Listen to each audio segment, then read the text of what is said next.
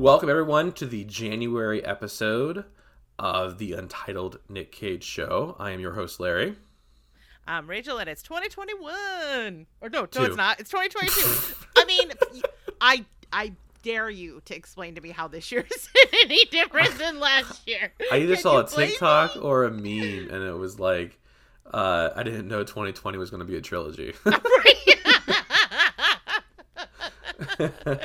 Come on, I need the Roaring 20s to begin. And speaking of that, we were actually recording this a week later than we originally wanted to, and it's because I got the Rona. Yes, you have joined the dubious ranks of the Rona havers. Although you have those sweet antibodies now. Now you can just go crazy. I do. Now it's kind of like, when you watch a movie and it's like post-apocalyptic, and then there's that one sort of like mall montage where they're just like trying on like expensive clothes they could never put on. They're driving fancy cars. Like that is as soon as you feel better, like your mall montage moment begins. You got like 3 months to just go absolutely ham. Yeah, and I'm not going to get into it too much, but I do just want to give a little PSA. It sucks, and if you haven't been vaccinated, I was, and it sucks still. So I couldn't even imagine taking this on without being vaccinated. So maybe if you haven't been putting it off, like now is definitely the time because it is coming for us all. Do it. You will. The needle is teeny tiny. You will feel better. You will protect yourself. You will protect others. It's free. It's free. It's free. Like, who passes up free shit? Yeah, it's true. So we're reviewing The Rock. We bumped it up on this schedule because of another glorious thing that's happening this week. Yes, it is. It is my birthday month. It is the day of which was foretold when Larry entered the world. and like part of me, like I was torn up because part of me wanted to do The Rock, and then another part of me wanted to do Face Off, because those are two like probably like my top 2 Cage movies. Yeah, one of the things I'm so excited about through this process is I'm going to figure out what my favorite Cage movie is, because I kind of go like every day I change my mind, and like at the end of this I feel like I'm going to have a true opinion. Like right now, if you like stuck a gun to my head, I think I'd go Con Air, but I don't know. Yeah. I don't know. Yeah. And I'm happy we chose The Rock, one because like we'll get into it, but this is like kind of the movie that made me want to become a scientist. Mm-hmm. We'll get into that a little bit more later. Which is wild, having re-seen it. and the other thing, too, is I know that you are trying to figure out, like extra content for the network and, like, crossovers and everything. And I think Face Off would be a good one to cross over with. I wonder if we should ask everybody on the network what their favorite Cage movie is. Yeah. And bring them on. And also Face Off. We could do like a whole Face Off event. I know. So there's been a lot going on. We can talk about it, and there's some stuff that we have been doing that I'll have to save for the post-show stuff, such as Yellow Jackets, unfortunately. Ooh, I'm so excited to. I haven't talked about the finale yet, so I'm excited to do it with you. And I was quiet in the chat too because I was doing differently than Dragula. I was like, I put my phone down. I'll just be quite honest. Like, Scandalo. I know. I just watched. I didn't want to miss anything. I didn't want to miss any details. I didn't want to like. All of my jokes. Pearls before swine. I'm sorry, but I was just hooked. No, I get it. So yeah, what's been new with you? Ooh, what has been new with me? I mean, the lockdown continues, which definitely put the damper on the old social life. I mean, I've really been working really hard on podcast things, I would say, and work really takes up a lot of time, but I'm planning this year. I really like the conversation we had before the show about just like having to live life now as it is, and also, but do it smartly. Like I really am trying to figure out ways to have some adventures. Like I'm going to try going to an aquarium next week. So wish me luck on that. I haven't been to, we're going to go to the Monterey Bay Aquarium, which may have heard of it. I mean, it's like I have. big Yes, I market. have. Okay, all right. I didn't want to assume, but Randy, my partner's never been, and Oh, it's a place fun. that I love, and we've been talking about going for years, and then along comes old Rona, so we're gonna double mask it and go. So we're planning that, and just So that's, I mean, nothing too exciting. Yeah, I hate zoos, but I love aquariums. Interesting. I hate sad zoos. I hate any zoo. I don't like seeing large mammals and stuff in cages. I wonder Like, if you there's- like Safari West, which is like a kind of like a faux wildlife preserve. Yeah, they have one actually here in Ohio, funnily enough, a couple of years ago. So, like, even that bothers me. I don't know. I feel like there's, like, some things that, like, it's just something about the mammals. It's the like, knowing that, like, we're so related to them. Like, I can deal with fish, but even, like, dolphins and stuff, like, I don't like that either. Like, for me, it's gotta be, like, invertebrates or, like, fish or things that, like, just aren't as cognitively developed. And I don't know, it just I have to drive by Columbus Zoo every single day on my way to work, and I hate it. Yeah, there's that Oakland Zoo, and Uh-huh. it's I don't know. I guess I like, if you feel how you feel, and I totally like receive that. I think they're important for building empathy about animals because seeing them makes you care about them. Yeah. But if I get a hint of, like, these animals are mistreated, then I'm ready to, like, burn the place down. Well, not only that, but, like, Columbus Zoo, which I like when I was growing up, like, Jack Hanna was this, like, beloved, like, anthropologist. I know who that is. Yeah, is he bad news? Yeah. After he passed away, some stuff really? started coming out about the organization. Columbus Zoo lost its accreditation. Shit. Because And they appealed he seems it. so like passionate about animals. Yeah. That's a shame. And that's the thing for me is just like Jack Hanna? We just can't have anything nice. That's what I was gonna say. It's shit. like similar to like me, like still having symptoms and like not even being required to get negative COVID tests to go back into that is so a fucking research grim. lab. Like it's just feels like unsanitary for lab purposes. capitalism just wins. It, one way or another. It's a monster. Ayn Rand had her nose on something. Like objectivism just. That people just operate on that no matter how much you want to think they don't. That is just the way so many people operate, and man does it suck. Yeah, it really does. It really, really does. I just can't wait. I don't know. I was Let's shocked. not even go there. I was shocked because like Devin is still working from home, and don't get me wrong, she's going stir crazy. Like Devin does not want to be cooped up like this, and like Devin's work is requiring her to get a professionally done negative COVID test. Like they're going to cover the cost, or it's going to be free for the most part, right? But they would cover the cost for it. She's working from home. She's still getting paid, all that jazz. But until she gets a negative test, she can't come back into work, which seems the right responsible. thing to do. Yeah.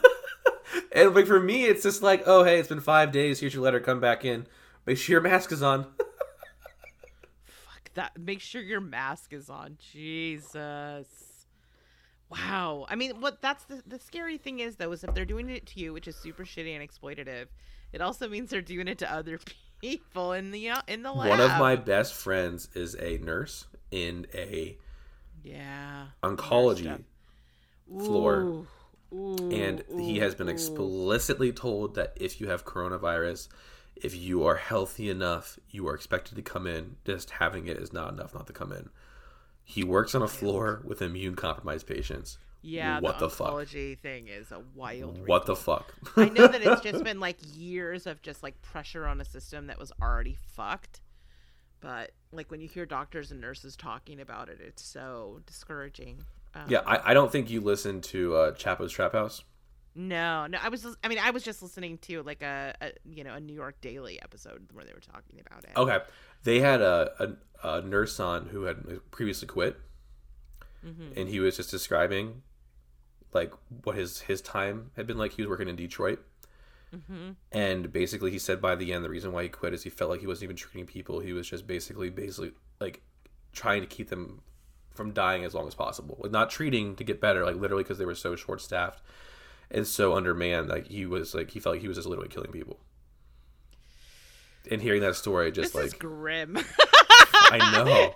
Welcome to the Untitled Nick Cage show, everybody. Usually you say this for the very end. You're getting it up front. Let's circle back. We'll talk about death and destruction at the end. Let's talk about something uplifting, like the Nazi virus gas that has been souped up and is about to blow up San Francisco. So, you want to get into the show? Okay. Okay, I see. Perfect. It's just funny that like our topic is so like, even though it's a fun movie, it's actually like it's thematically deep. pretty freaking grim, dude. Yes. And yes. These are my stomping grounds, man. When they're in San Francisco and stuff, I'm like, I've been there. I was going to ask you, like, could you see your house or anything from like, I any did of the not see drive-bys my house, stuff? but I did, as a local, recognize a huge flub in the movie.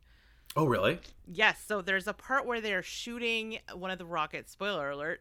At the because the game in Oakland.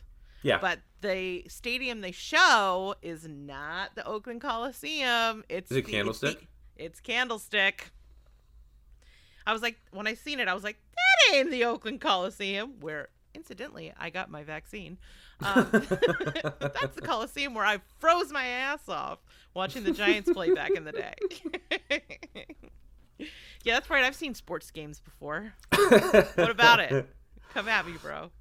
All right, so we can go ahead and be done with what's new, but we do have, I see here, a couple stories for Breaking Cage News. Lot. Our boy has been keeping us busy.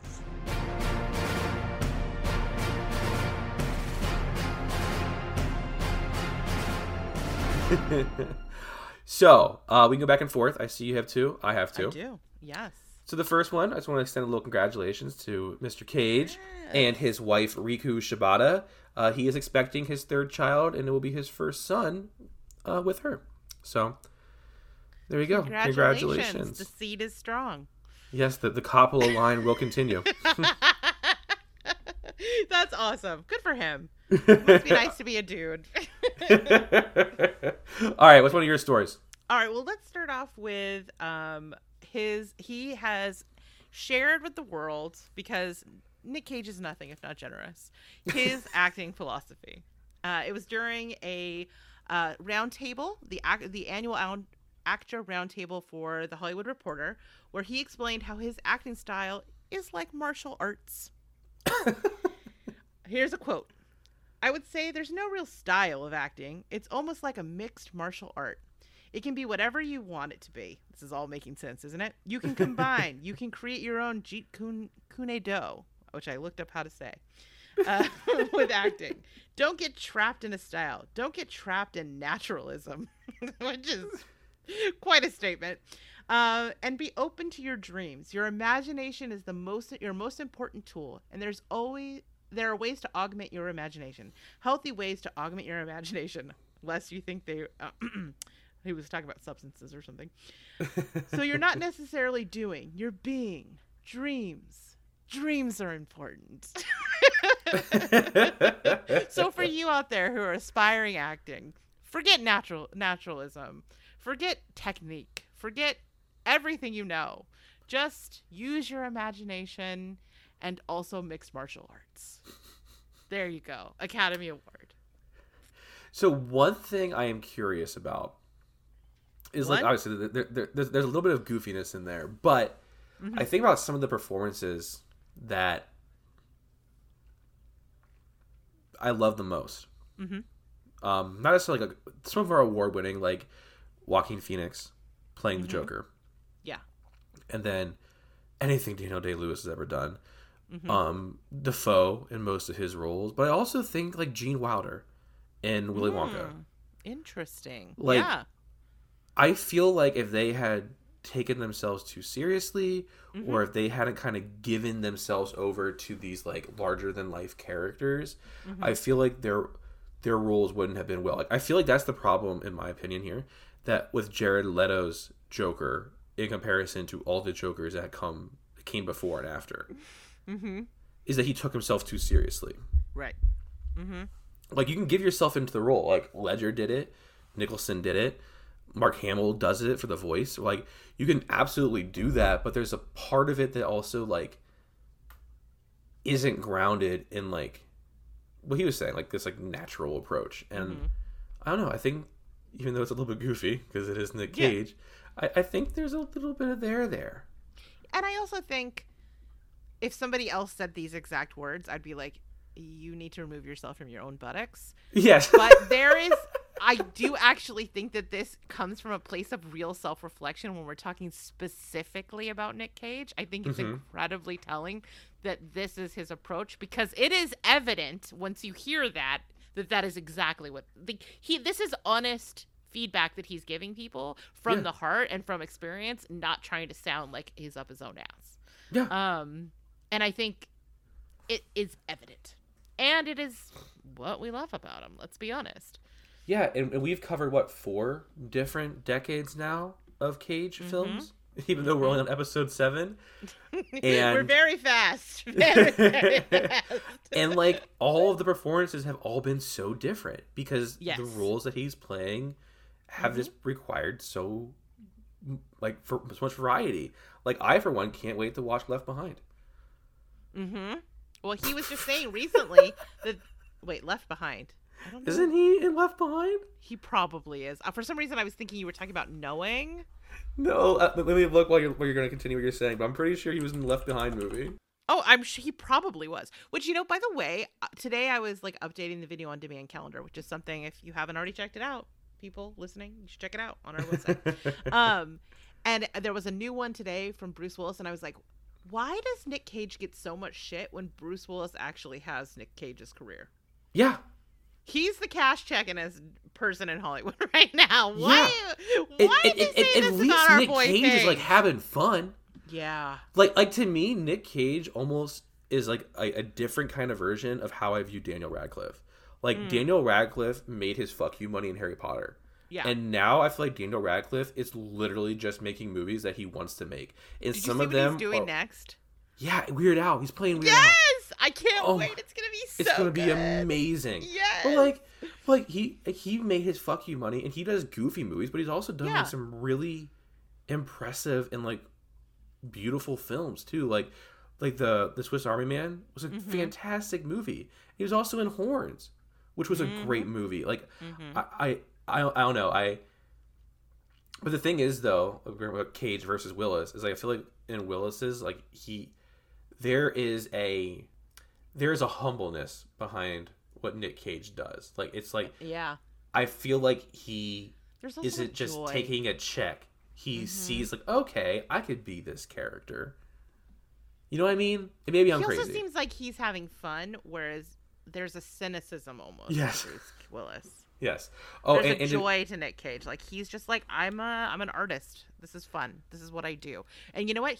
I tried to look up, like, as fun facts about him. He's done, like, nothing else in his life. All he's ever done is act. Really? He's never done music. He was never a carpenter. He has always been an actor. Crazy. Isn't that nuts? Yeah. I feel like I've been 5 people in my lifetime.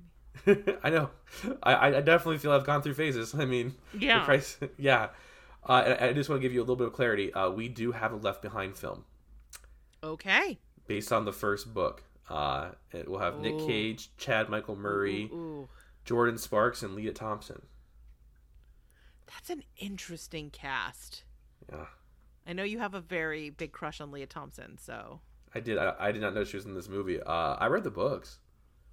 I mean, as someone who loves horror, like, every born again in my life has tried to give me those books. And I read the first one and I was like, so, not like, for me. Yeah, so I read the kid version and then I quickly went to the adult version. And, like, we'll talk about when we get to this movie, but, like, there is something, like, the standee about it. If you can get past the proselytization, like, the Book of Revelation, if you take it seriously, is some pretty dark shit. Ooh, yeah. Yeah, that was always my favorite. Whenever I had to learn a Bible, like when you had to bring your own Bible, baby goth. Whenever you had to learn your own Bible verse and bring it in and present it, without fail, it was from Revelation. I was like, what's the most of the Whore of Babylon? Yes! Yep. So for me, it was either that or it was go find, like, the unicorn shit. Like, go find, like, the ridiculous shit that, like, this shows people who, like, take this shit, like, literally word for word, not whatever. Right. Yuck your in, whatever the hell. But, like, for me, it's just, like, there are some people who dive a little bit too deep into the pudding. Yeah, I always like the scary stuff in it. Like even Me as too. like all the stuff about like the Nephilim and stuff. Mm-hmm. So creepy. And All right, sometimes I'll be on TikTok and you'll get these like creepy videos showing you what angels actually look like as described by the Bible. And it's oh, like, where it's like eyeballs and wings. yep. Yeah, I love it. It's so good. That's the stuff I like. So I see you have 2 more here, but I don't know actually anything about these. So I'll tease them and you can fill them in. Is that okay? All right. Yeah, I mean, I think I only have one more. There's 2. You have 2? Nick Cage prefers a different title. I do. Okay. You're right. So what's the different title? Okay, so Nick Cage does not want to be called an actor. So henceforth, we shall not be referring to him as the actor Nick Cage. Okay. With an interview with Variety's Award Circuit podcast, he said he has a different title he prefers. He prefers to be called a thespian. I heard that, and it's fantastic. I'm okay with that. So his reasoning behind it makes it sound slightly less, again, up its own butt. I want to drink with Nick Cage so bad, by the way. I feel like I want to get but late night drink, not like have a drink. I want to be like, we're in like a dive bar. Yeah. Too many like rot gut whiskeys, and now we're like getting into it. You don't want the 3 p.m. like whiskey that I want with Quentin Tarantino. You want the 2 a.m. You walk into this dive bar and he's the only person sitting there, and like Leonard Skinner's playing on the jukebox. Like that's the conversation you want. Shitty house red wine, and like both have purple teeth, and just like getting into the minutia of life. That's what I want. Because I don't small talk. Like immediately I'm like deep. Let's go deep. And I feel like he would be fascinating to go deep with. All right, but here's what he says. For me, it always implies, oh, he's a great actor, therefore he's a great liar, Cage said. He prefers thespian, because thespian means you're going into your heart, or you're going into your imagination. Again, imagination, clearly a big thing for him. Or your memories, or your dreams, or you're bringing something back to communicate with the audience. Okay. So, like, this is the push-pull of a Nick Cage news story, is I roll my eyes, and then I'm immediately charmed and pulled back in. Yeah, and I think it's something that's very unique to people like him. Yeah, That's why he is a national treasure. And also was in National Treasure. It's true. 2 of them. With John Voight. All right, and your last story you have here is that he has a interesting inspiration for his role as Renfield, or Dracula in the Renfield film. I mean, I'm already hype about this movie. I have been aboard the hype train from get-go, choo-choo, whatever. But okay, so he's set to star in Renfield, which we've talked about on a previous episode, which is the reimagining of Bram Stoker's classic gothic horror story, which is also going to star Nicholas Hoult, who's another actor I really enjoy, and who can be so funny. So I'm really excited about that. And he, for his role as Drac, has taken inspiration from a surprising choice. But I guess it's Nick Cage, so what do you expect, right? So specifically, he looked to this character as the source of the inspiration for the way that his vampire will move. So again, speaking with Variety, said, I want it to pop in a unique way from how we've ever seen it played. So I'm really thinking I want to focus on the movement of the character. You know, I saw Malignant. Oh, man. And I thought what she did with those moves, and even Ringu with Sadako, I want to look at what we can explore with the movement and voice. So he's looking at The Ring and Gabriel to inspire his body motions. I wonder if he also then is looking at Nosferatu. Oh, I think so. He must be, right? You have to, right? To even talk about movement like that, like that's. I think it's going to be very. I mean, although I think he took a lot of inspiration from Nosferatu from Vampire's Kiss, which we have not gotten to yet. I'm excited about that one. That's one I haven't seen. Right? So this will. I've never seen the whole thing. I've seen bits and pieces. Okay. So when we watch it, it'll be all together. But I've seen, parts of it, and I'm excited to see what the evolved version of that character is going to be by way of Malignant. You have seen Malignant, right? Oh yeah. Okay. Yeah, a little bit too predictable for me, but I did like it. Really? Yeah, I kind of called all the beats. You saw it. Oh, I did not see it coming. So Which, by the way, we'll be discussing something similar to that later on.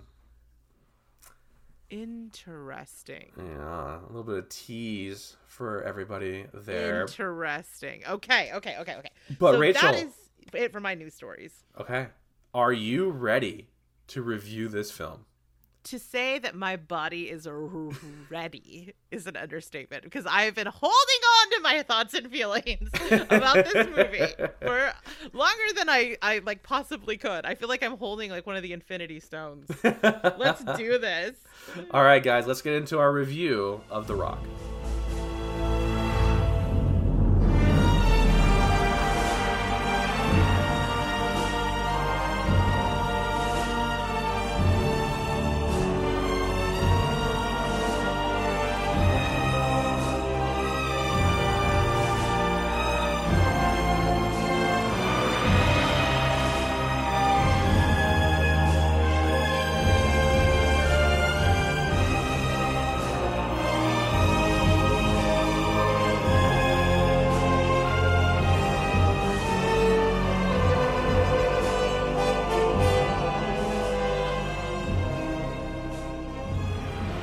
So it is my turn for the film background, and I did all of this a week ago, so I'm a little...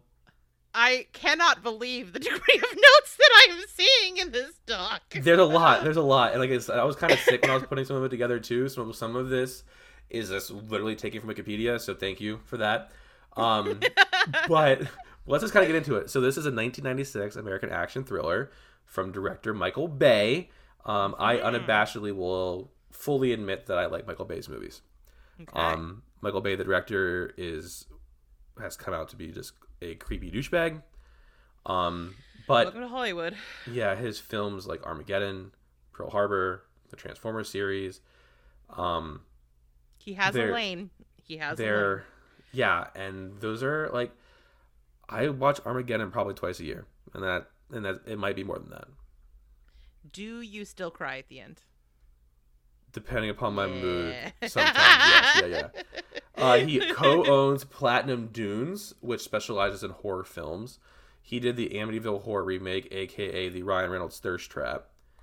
The Friday the 13th 09, which we haven't gotten that on Here's Johnny yet, and I'm not sure if you've seen it, because I know you're kind of lacking in the Friday realm, right? I've seen the first one. Okay. I've seen the one where he turns into a worm. Yeah. I think that's it. So Friday 09, in my opinion, is Friday the 13th perfected. I think it is the best film in the whole franchise. That is I cannot disagree because I have not seen it, but I will say it is I know from pop like kind of popular opinion, like that's a controversial opinion. However, you and I tend to sometimes, when there's a controversial opinion, we tend to fall on the same side. Yes, we do. And for me, and maybe this is not the time for this, but we can discussion later. But for me, it just the film fully recognized what made a Friday the 13th and Jason great, and just steered right into it. Okay, that's exciting. And then Platinum News also did the Nightmare on Elm Street 2010 reboot, which is trash. Yeah. Sorry about it. Yeah, not much more to say there. Jackie Earle Haley, I wanted to like you. He was a great Rorschach. Yeah. He was a fantastic Rorschach. So it was produced by Don Simpson and Jerry Bruckheimer. The film is actually dedicated to Simpson, who died 5 months before the film's release. Simpson and Bruckheimer produced some of the best films of all time, such as Flashdance and Top Gun and Beverly Hills Cop. After Simpson died, Bruckheimer would continue to produce films, and he did amazing films like Enemy of the State, which is one of it's a top 10 movie for me of all time. Bad Boys, Black Hawk Down, another one that I love, and National Treasure. Well, there we go. Now we're talking. This film was actually nominated for an Academy Award at the 69th Academy Award ceremony for Best Sound. Best Picture? No, Best Sound. It lost to The English Patient, which is blah. I love you, Lord Voldemort, but God, I don't like that movie. I've tried. So it stars Cage. He plays Dr. Stanley Goodspeed. And we'll talk more about his character, obviously, when we discuss the plot. We have Sean Connery. Sean Connery recently passed away, but but I love him. He's my favorite James Bond. He has been in such amazing movies. Like he was in League of Extraordinary Gentlemen. Mm-hmm. Entrapment is another one that I really like of his. What did you like about that movie? I was a young boy, so. Sorry, that was a trap. That was literal entrapment. But I don't know. There was just always something about Sean Connery that I loved. He was just like to find out he was Bond after knowing him as this like kind of cool grandpa figure. It was really really cool. It has Ed Harris. Ed Harris was in other iconic films such as Apollo 13, Truman Show, and Glengarry Glen Ross, which I will tell everybody if I get the chance to watch that because that's one of my favorite movies. John Spencer is in this, and he's probably most well known for his role in The West Wing as Leo McGarry. Yep. David Morse is in this. He's the bad guy in Disturbia, and he's one of the prison guards in The Green Mile. Yep. Totally forgot this one and was shocked to see him. Tony Todd is in this movie. I know. This movie is just a smorgasbord of like, hey, it's that guy. Mm-hmm. Well, there's that guy. That's the guy from Scrubs. That's the, And that was the next one. John C. McGinley's in this film, and that's Dr. Cox. There you go. Dr. Cox is in this movie. It's just crazy. And then another one. There is a massive oversight in this list, though. Okay, I'll do my last one, then you can tell me who I forgot. Then Bokeem Woodbine. He was in Fargo, and he was also Shocker in Spider-Man Homecoming. Who did I forget? I'm like personally offended that you have not discussed the greatest of all the cameos. Michael Biehn. Hicks himself is in this movie. I'm staring at his autograph literally right now as we speak. Are you Googling? How dare you? How dare you? Friendship over. Podcast ended. Oh, he was in Aliens. Yes, he was Hicks. He's Hicks in Aliens. He was. So he's the guy. Kyle Reese in Terminator. Well, I think I've told you I haven't seen the Terminator. Oh my god, that's right. You haven't seen Terminator. Oh god. So he was the leader of like the extraction squad, right? Yes. I'm sorry. It's okay. He was. Yeah, I mean, I'm gonna get through it. No, I meant watching him die. Oh no, I was very sad. In my notes, I'm like, more Michael Biehn, R.I.P. This is bullshit. I'm sorry. Oh no, it's okay. I still feel bad that I did not love Aliens as much as Alien. I wanted to. I mean, it's wild to me that you didn't, because it has a lot of stuff about Alien, like the world building, but then it's a total 80s action movie. I know. Which are the two things you love. Chocolate and peanut butter together. Magic happens. I know. I wonder if it was just like too much pressure to like it, and if you just revisited it. It could be. I mean, that happens sometimes. Like somebody like really pushes me to like something, I'll get like extra like standoffish about it. So I wonder if like in a few years, if you revisit it just on its own, if you'll be like, you know what? I like this more than I remember. Okay. That could happen. Okay. Yeah. Yeah. I think there's more of a chance of that happening than me going back and watching The Exorcist and being like, this is actually a good movie. But that's for another time. Wow. I know. Shot on a budget of $75 million, it grossed over $335 million at the box office. And there was a ton of drama surrounding the script and the Screenwriters Guild. And I tried to understand it, but I really couldn't get it. But basically, this script had a bunch of different writers who had helped along the way, including the likes of Aaron Sorkin and Quentin Tarantino. Wild. And like there was just fighting going back and forth, and it seemed like I tried to understand it, but basically it seemed like, I'm not a Hollywood person, I don't understand a lot of this stuff, but like when like scripts get written and people get brought in to write, and like who gets credit for the rewrites and who gets credit for the main thing, like it seemed like a lot of like issues were arising from that. Mm-hmm. So there's a whole lot out there you can read about it, but I didn't understand it well enough to feel like I could talk about it. So there's that. It was Nick Cage's idea that Stanley Goodspeed never swore. Did he ever swear? I think he does at the very end. One. I mean, I know he's. Yeah. Yeah, I think he does at the very end. Mm-hmm. Okay, so this is some of the stuff that I kind of took right from Amazon, because Wikipedia, because it was well written. So thank you, Wikipedia, and God bless the internet. There were tensions during shooting between director Bay and Walt Disney Studios, who were supervising production. On the commentary track for the Criterion Collection DVD, Bay recalls a time when he was preparing to leave the set for a meeting with the executives when he was approached by Sean Connery in golfing attire. Connery, who also produced the film, asked Bay where he was going, and when Bay explained he had a meeting with the execs, Connery asked if he could accompany him. Bay complied, and when he arrived in the conference room, the executive's jaws dropped when they saw Connery appear behind him. According to Bay, Connery then stood up for Bay and insisted he was doing a good job and they should leave him alone. All right. Most of the film is... Bros helping bros. Yes. Sean Connery believing in his director's vision, which I think is pretty cool. Yeah. Most of the film was shot in location in the Alcatraz prison on Alcatraz Island. As it is governed by the National Park Service, it was not possible to close Alcatraz down, and much of the filming had to accommodate tour parties going around the island.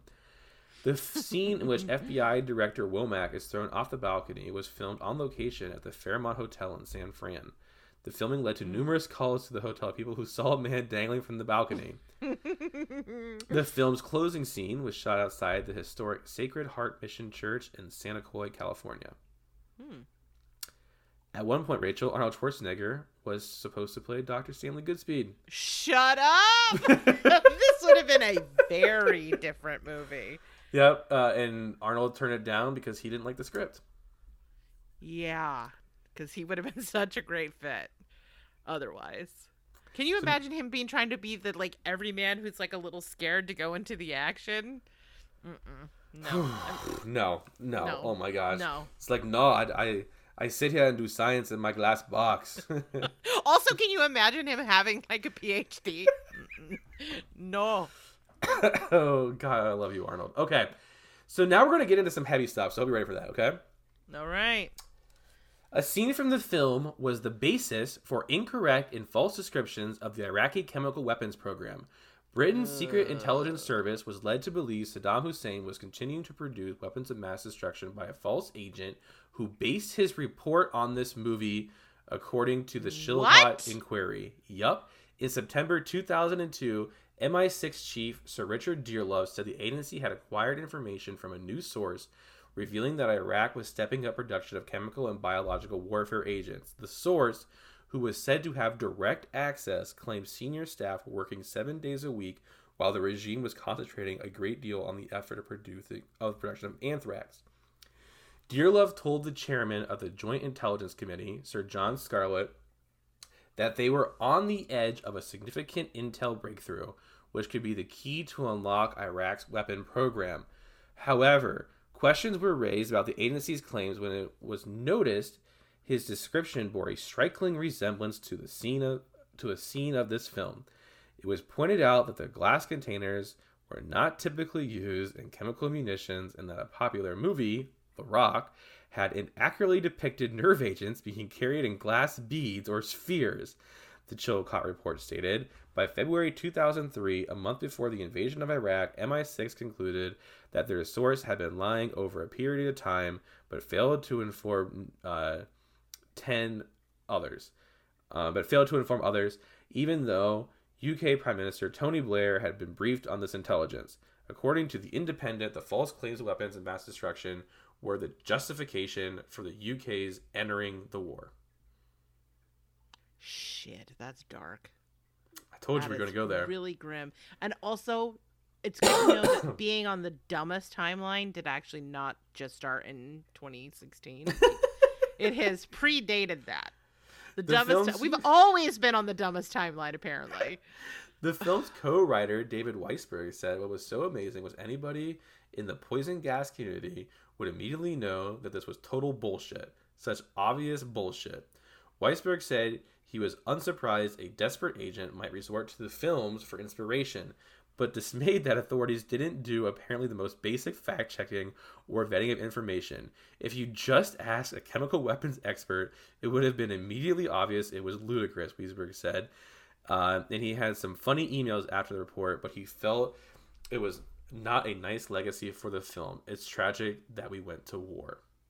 Yeah, that would be heavy to carry. I mean, like obviously it's not Michael Bay's fault that the movie was exploited, but like even just Exactly. being a part of that it would put a bad taste in your mouth to say the least. Yeah, I didn't know that, and like I always kind of thought like it was like in my head like a joke, but to read that it actually happened was just like what? The movie's so ridiculous and bombastic, and that's part of its charm. You can't help but believe that these people are either total fucking morons or just so cynical they assume that we are. I think The it's film, a little bit of column A, a little bit of column B.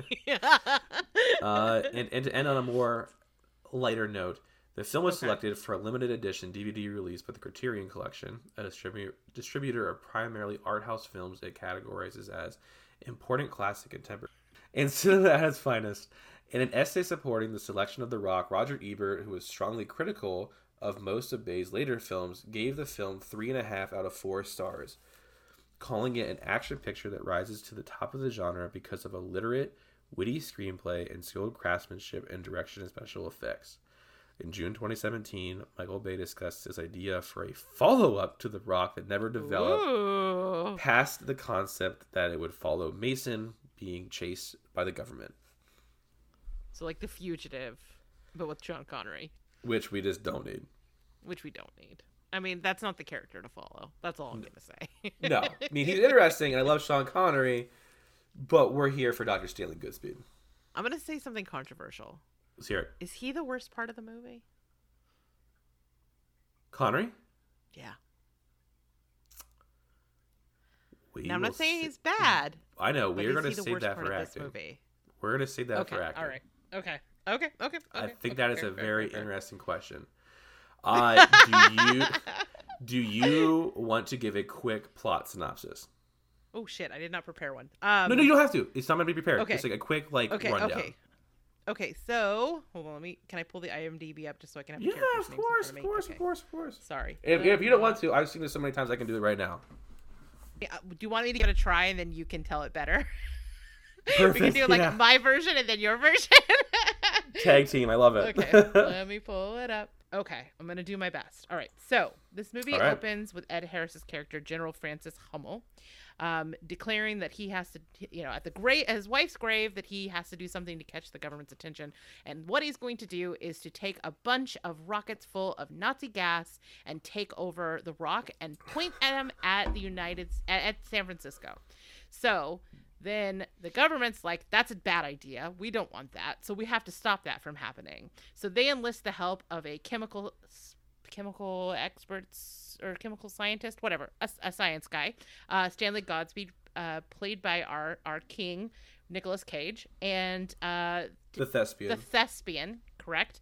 And because they're getting onto the rock, and Ed Harris's character is the greatest general in all of Vietnam, the Vietnam War, they need the one person who secretly managed to escape the rock. So they bring in Sean Connery, who's been locked up because he's an SAS agent that wouldn't give up the goods.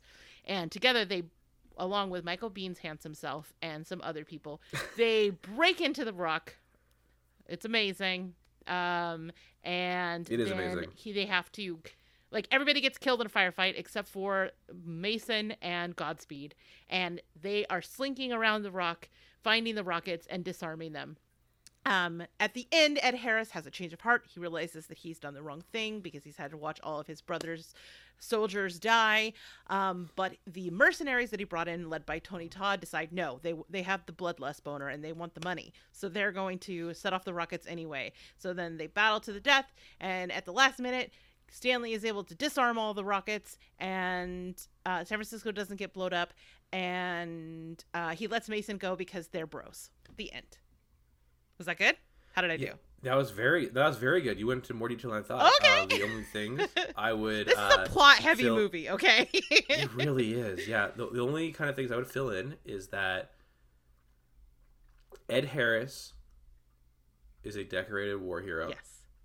Who did a lot of black op missions for the government. Oh, right. His motivation, yes.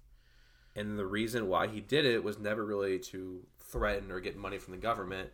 It was he wanted the families of soldiers who led these black op missions and who the families have been lied to about why they died or where they died or compensated properly for the manner in which they died. Mm-hmm.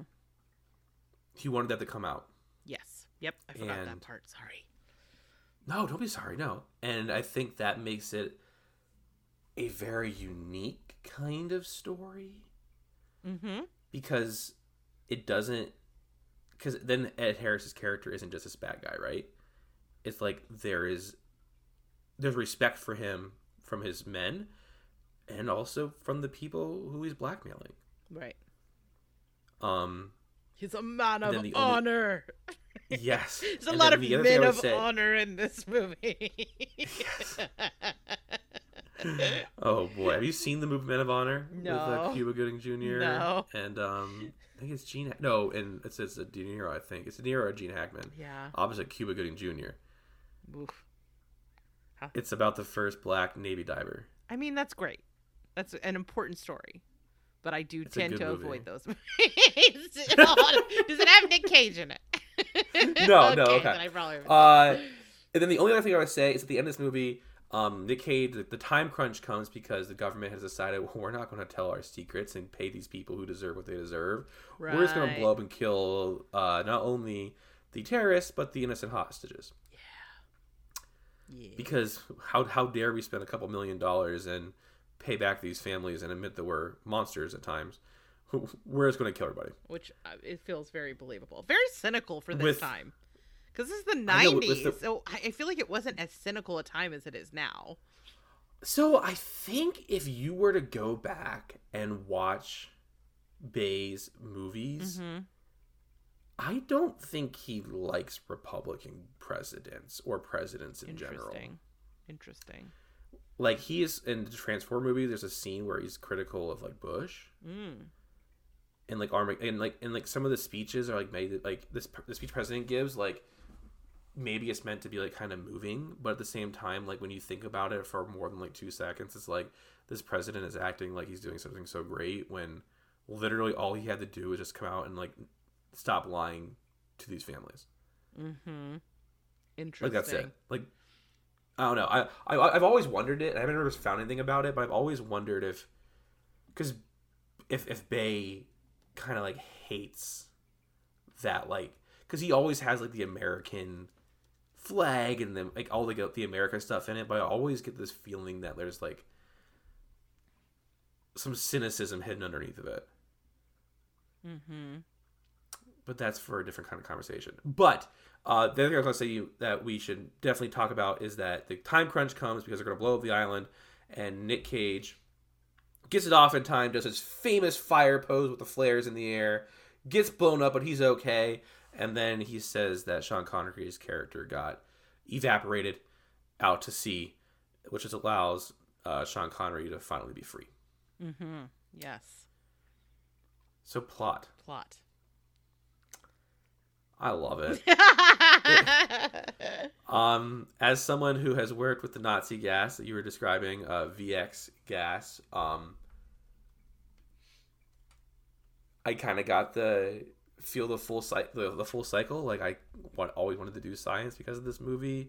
Like I always thought it was cool to see someone like Nick Cage, who was kind of nerdy, be able to kind of be involved with these much more typically masculine adventures. Do you know what I mean? So I always loved that. I think growing up and like watching it more as I got older and being more critical of my government and seeing that this isn't really something that's tongue in cheek, this is something that's actually happening. That added a lot of layers to it. To me. And I also like the fact that we really don't have, there are no like bad guys in this, like you're purely evil. I feel like you could argue that the mercenaries and the FBI director are yes. They are, because it's interesting because this movie, one of the things it does that's interesting in the plot is it plays with who you think the villains are. Yes. And the big bad is actually not that bad. He's actually a good person. He just maybe took some steps.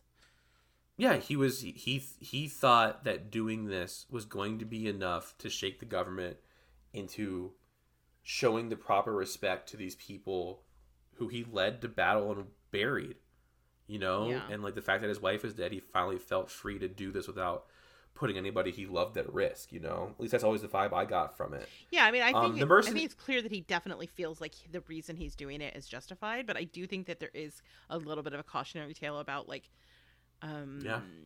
hiding behind, or not hiding, but like doing things for the sake of patriotism. It's not as clear cut, and I think he definitely learns that lesson in the movie. So the takeaway is a little bit complicates that idea a little bit in a way that I thought was interesting.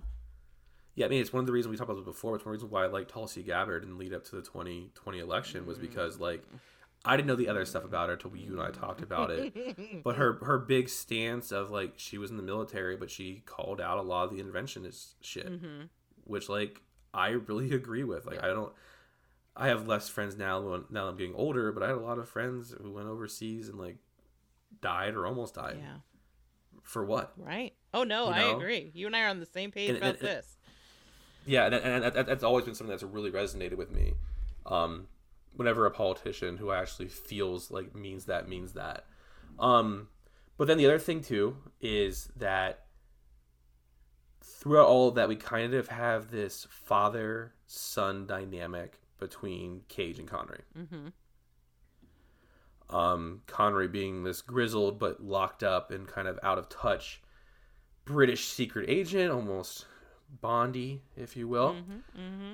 And then we have Cage, who is kind of this new age, laid back, like listening to the Beatles, going to marry his pregnant girlfriend, like chill kind of guy. Doesn't really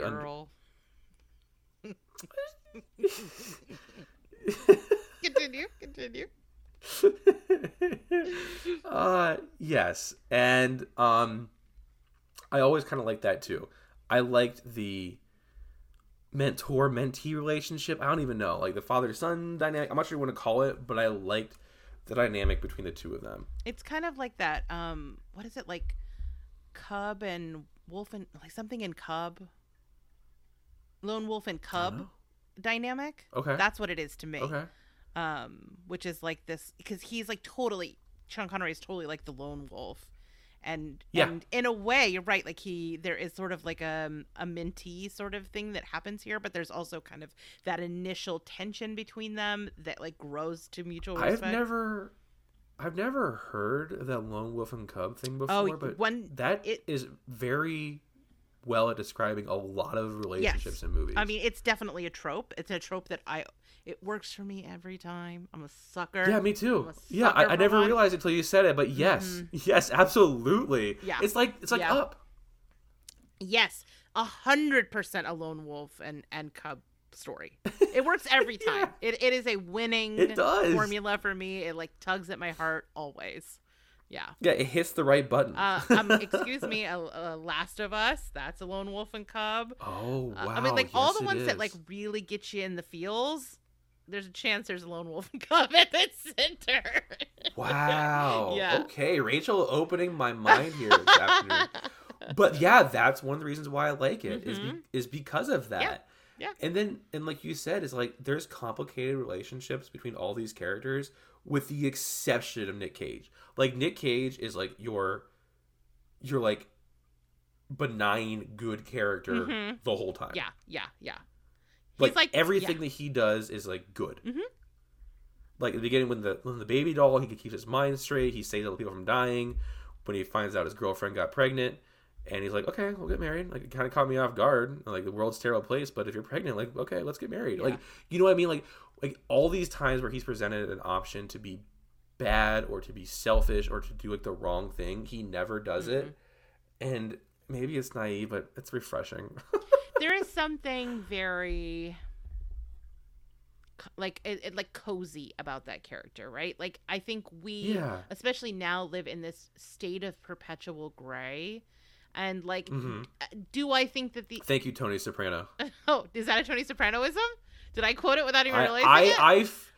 I firmly believe, and this is something we can discuss at much length at another time, that Tony Soprano's anti-hero, but like we love him, but he's a bad guy, but we want to be like him, but he's a bad guy. He's a fan. Like I feel like that changed everything. Yeah. I think that showed that you could have complicated characters. Yeah, I don't.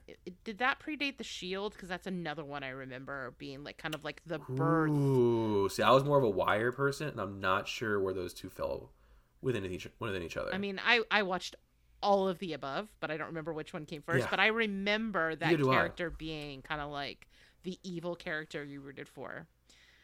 Yep. Which we'll get into when we get into Yellow Jackets, I bet. We'll be talking about anti-heroes again. But yeah, I mean, there is something kind of wholesome about his character, I guess is the word I'm looking for. I love it. Yeah. Yeah, and I think sometimes it's okay. Like, I do think that there's a danger of seeing the world as good versus evil, and that like the grays are really important. But I also feel like there are times where having sort of like a wholesome moment with a character like this, like you kind of need it. And I think Nick Cage pulls it off in a way that is very different and like saves it from going into like a saccharine place. Especially in a movie like this where you like are really questioning like every single character's motives. Mm-hmm. Like I think you have a good point. I think the characters who could be most easily categorized as like evil would be the FBI director. Mm-hmm. But I think if you gave him the benefit of the doubt, you could kind of justify a little bit of his badness. Like I don't agree with it, but I think there is a case that could be made. And the same is for the mercenaries. Mm-hmm. Is like you didn't tell us that this was a bluff. Mm-hmm. Like we gave up our careers because we believed in you and believed what you were saying you were doing, and we were going to get paid. So like, fuck you. Like we're not just going to go sneak off and live in squalor. Like we're going to show them we aren't joking around, and you can either get on. You know what I mean? Yeah. And so they're definitely far more evil than the other people. But again, like I feel like all these other characters are kind of complex, with the exception of Cage. Like Cage is like Stanley Goodspeed is a good dude. Godspeed. He is just he's just a good Godspeed. dude. He is he is just a good man. And I feel like having that anchor point allows the other characters around him to kind of float. Mm-hmm. Mm-hmm. Definitely. It's so funny because I was telling you that I'd seen this movie before, and I remember really liking it. But if you had put a gun to my head, I could not have told you the plot of the movie. Oh, no. I didn't remember it. So it was like a first watch. It was like a first watch. I didn't even know that Nick Cage was one of the main characters. I thought he was a side character. Oh. Yeah. How lucky for you. Yeah, it was like a first watch for me. Everything was new. Every character that showed up, I was like, what? I knew Nick Cage was a scientist because you had talked about how influential this movie was on you. I wouldn't have been able to pull that out of my ass otherwise. Like, that's how much I didn't remember this movie. I knew it took place on Alcatraz, and I can remember a scene where people were coming out of, like, a grate in the ground. End of my knowledge. Into that was the it. shower hall. That was it. So it was a delight to discover that he is your main character. Because even if you look at the poster, he's not front and center. You know? No. So I was like, wait a minute. We're just like spending all of our time with him, and I am having a great time, and I'm glad we are. So you liked it then? Oh, no, I love this movie. I love this movie. Good. Yeah, this is such a fun, stupid movie, and I love it. Do you have any? So we did a lot of pros. Do you have any cons with the plot? I mean, I have. Oh, here's my thoughts on the plot. Okay, first of all, boy, let's just say I'm gonna need to shave my chest after watching this movie from the sheer testosterone that is beaming at me from my TV. This is a manly movie for sure. This is a manly movie. This may be the most action movie that has ever existed, which is therefore makes it excellent, right? Because it is infinitely successful in doing what it set out to do. And you think this is more actiony than Con Air or Face Off? I don't know. We'll find out when I rewatch them. But as of this moment, this is the most action movie. I every week I'll change my mind, but this one is just. I mean, I think there's we'll get into it when we get into the other ones, but okay. Like, does the plot make sense? No. Does anyone behave like an actual human throughout the entire runtime? No.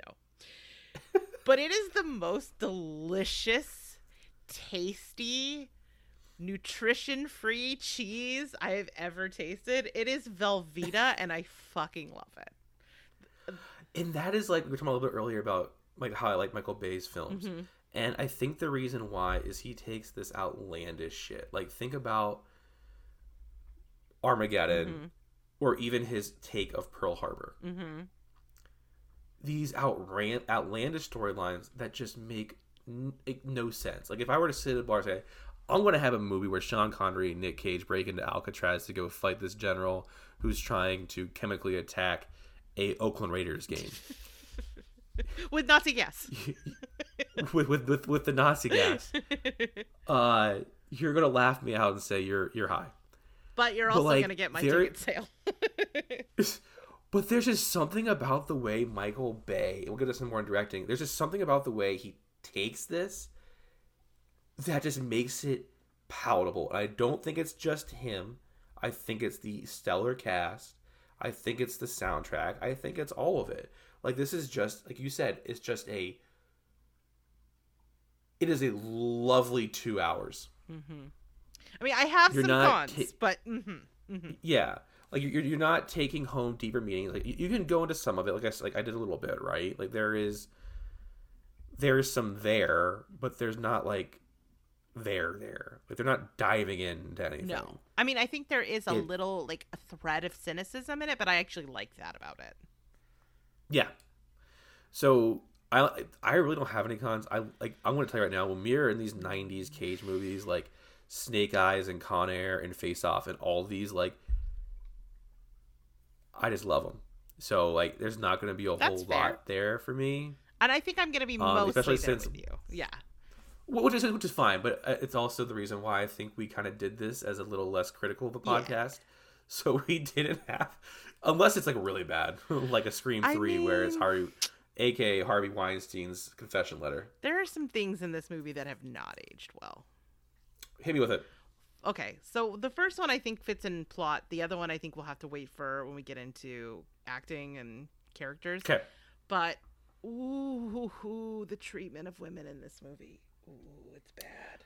Are there even any women in this movie besides Cage's girlfriend? The daddy-daughter issues in this movie are okay. And between the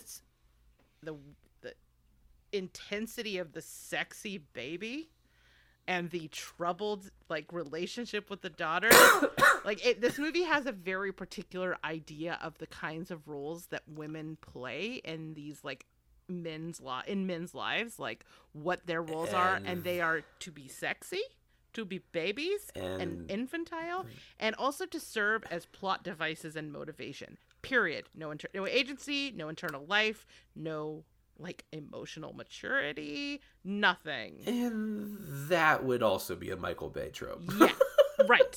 Yeah, it's egregious. And I think probably if I went back and watched Transformers again, it would be hard to watch the Megan Fox stuff. It would be really, really hard. So that, I will say, is a little bit Bruce Willis's daughter, you know? Yeah. Liv Tyler? Yeah. Oh, my the sexy baby God. stuff was so uncomfortable. Like, that sex scene was... Like, I want a Nick Cage sex scene to be hot. I'm very attracted to Nick Cage. So when it is ruined by a pigtailed baby bouncing on his lap while he calls her naughty, sorry, I don't mean to kill you. My criticism. No, it's okay. Like, that is hard for me. That is tough. That I'm in a... Yeah, I always just roll my eyes. That's like, this is stupid, I guess. But between that and then also the daughter who shows up for like 1 minute to just be a plot device and motivation for Mason's character, I was like, we never see her again. She's like stage left and never again. So those are some, as much as I have things I absolutely love about the movie, like, I have to be honest and be like, this shit was rough. This was rough for me. Yeah. And we'll probably talk about that again, directing, because that's a Bay thing. Yeah. That's a Bay thing. He's like, Bay. Like all my girls. Bays. Yeah. Okay. But let's get into some good stuff. Acting. Okay. Nick Cage is my favorite character in this whole movie. Hands down. It's not even close. Like, there are some good characters, but it's Cage above all else. 100%. 100%. And it's crazy because there's a lot of amazing actors in this. Yeah. It's so funny because it's like But Ed Harris is in a different movie, which is fine because it I serves his know. character. But like everybody else is like tongue in cheeking, and that he is fucking serious. There is I know. zero camp to his performance. Zero. It's like him and Morse are like 110% in like straight up like soldier mode, and everyone else is like, we know what movie we're in. Yeah, right. Everybody else is camping it. Like Tony Todd is camp. Even Sean Connery is camp. Michael Biehn is camp. Like the FBI agent camp. And then along comes A Few Good Men in the middle of this movie.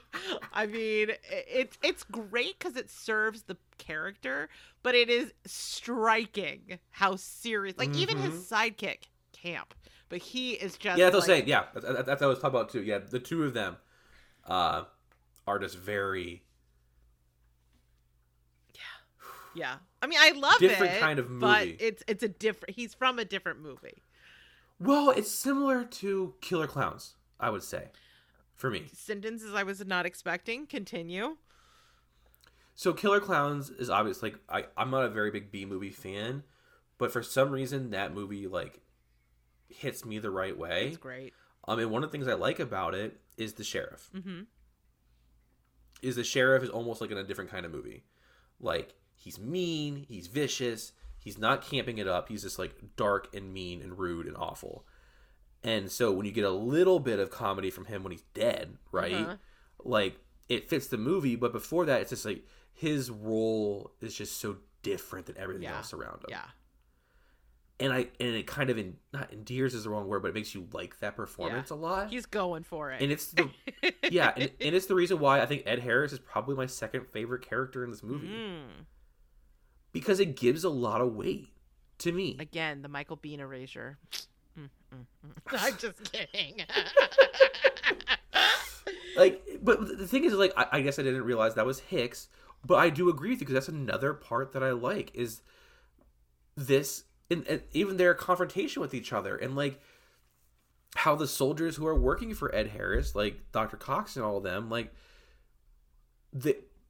except for the mercenaries, which are led by Tony Todd, like there's a different kind of vibe, right?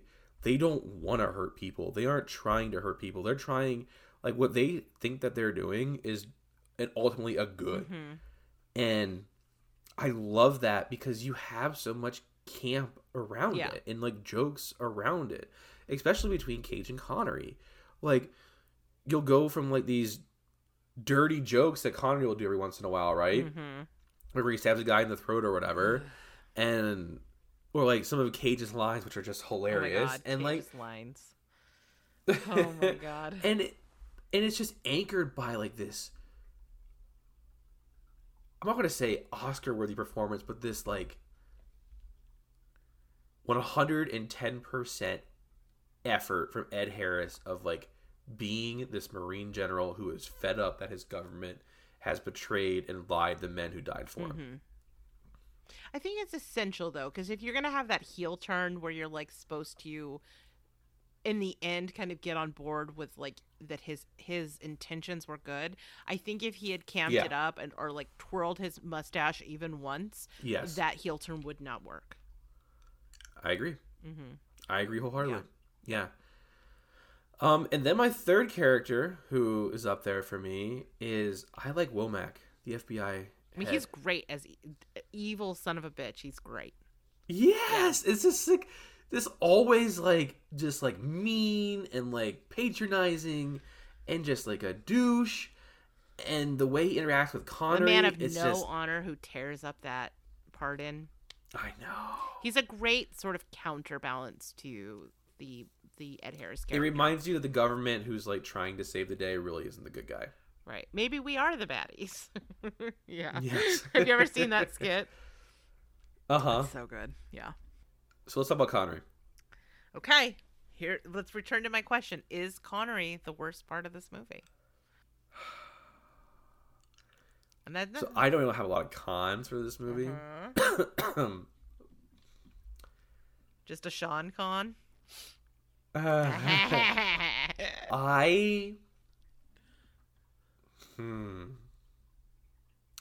I love Sean Connery. I know. This is probably the first movie I saw with Sean Connery in it, to be very, very honest. Like, I definitely saw this in League of Extraordinary Gentlemen before I saw the Bond movies. Okay. Easily.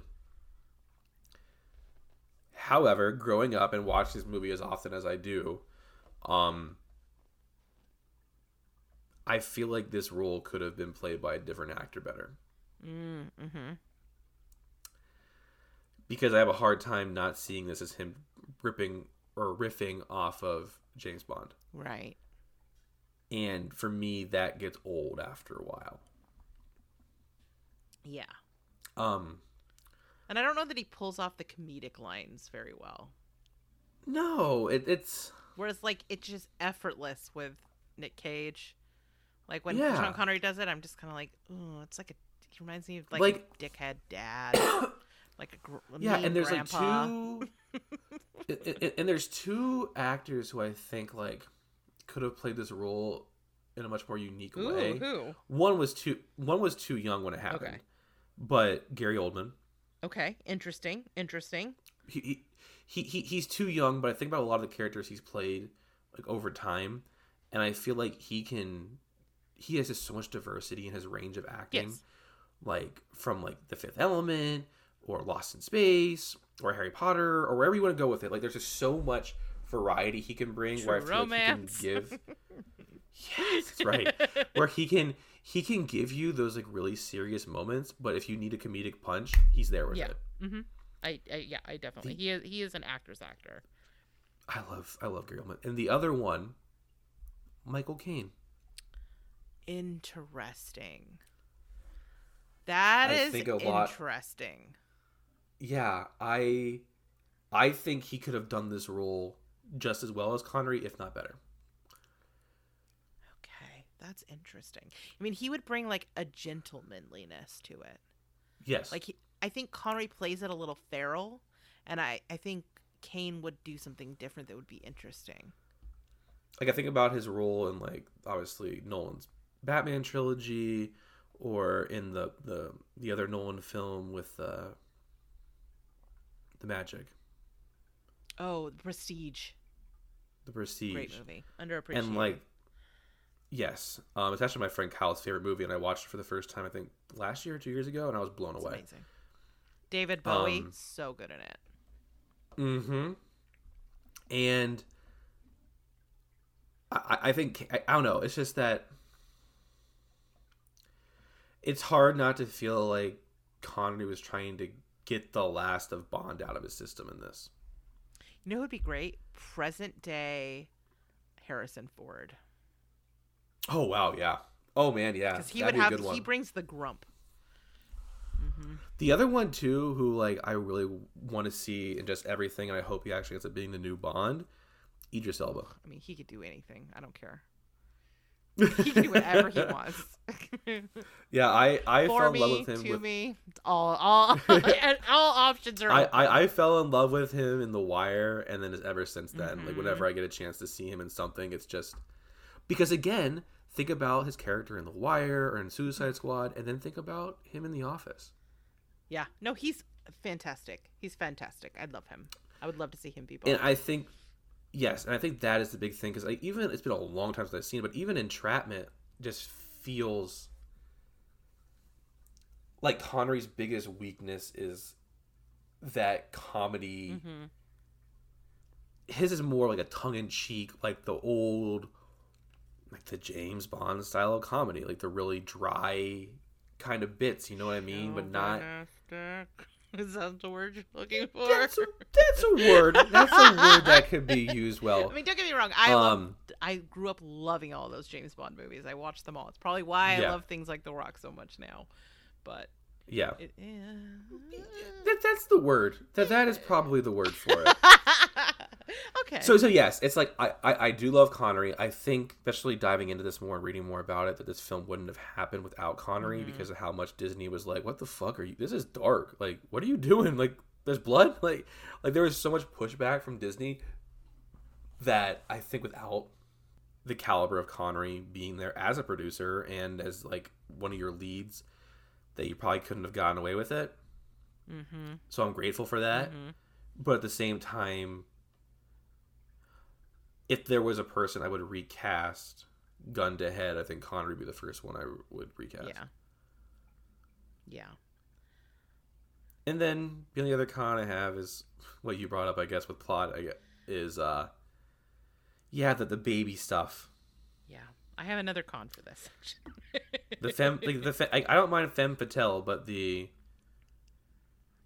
she's a grown up. The Michael Bebe stuff is a femme fatale is above all a grown ass woman. Yeah, it's Catwoman. Yeah. I mean, when you're combining baby and sexuality, I get grossed the fuck out. I get totally squigged out. Oh, you don't like anime? Yeah, some of it, not so much. Okay. All right, what's your other comment? All right, so I want to say positive things first, which is I think this may be, and we'll see as part of our experiment here, but I think this might be peak Nick Cage because he's still straddling that line, like the knife's edge of that line between his two modes, right?